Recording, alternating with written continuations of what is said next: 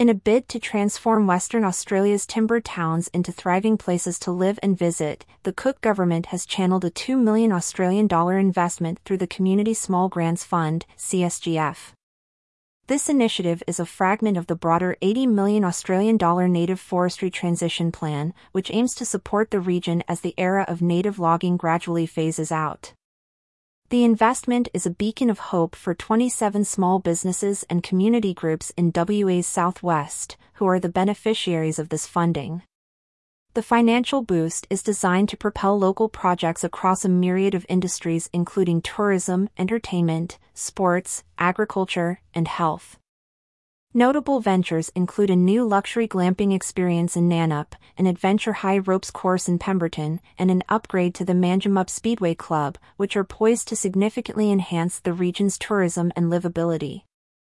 Official statements from Forestry Minister Jackie Jarvis and Warren Blackwood MLA Jane Kelsby underscore the potential impact of this investment on the region's tourism and livability, according to the Western Australia state government. They congratulated the small businesses and community groups who successfully applied and received a grant, emphasizing that this funding will support many important projects in the southwest.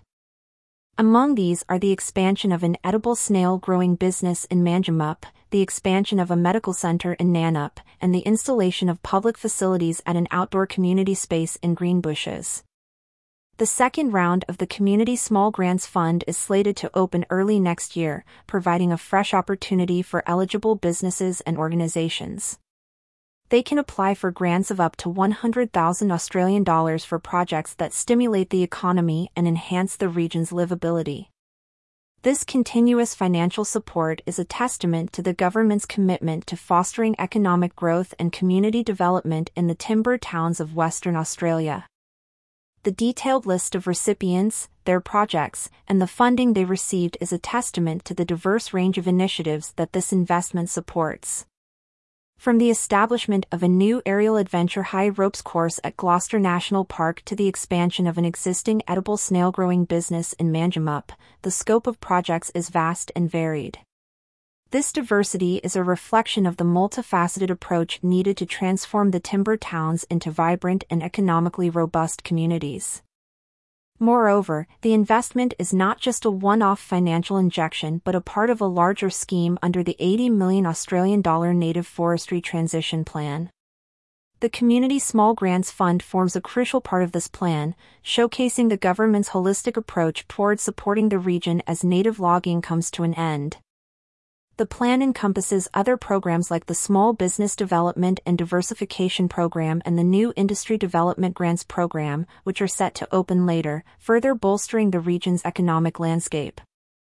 The discrepancy in the funding amount as mentioned in different sources raises questions about the exact allocation of funds.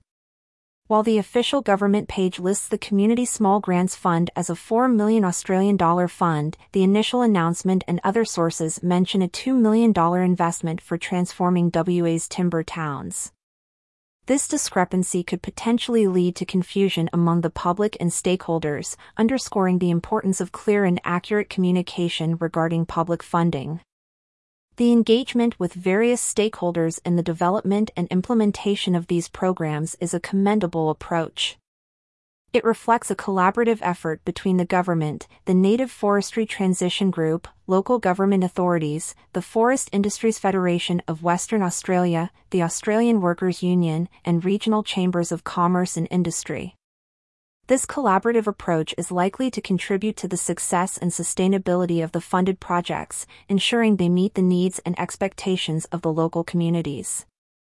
The potential impact of these projects on the local communities cannot be overstated.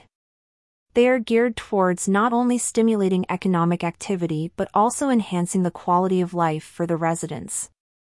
The projects span across essential sectors like health, agriculture, and entertainment, which are pivotal for the holistic development of any community. Moreover, the emphasis on tourism-related projects like the luxury glamping experience in Nannup and the adventure high ropes course in Pemberton is a strategic move to attract visitors, thereby boosting the local economy.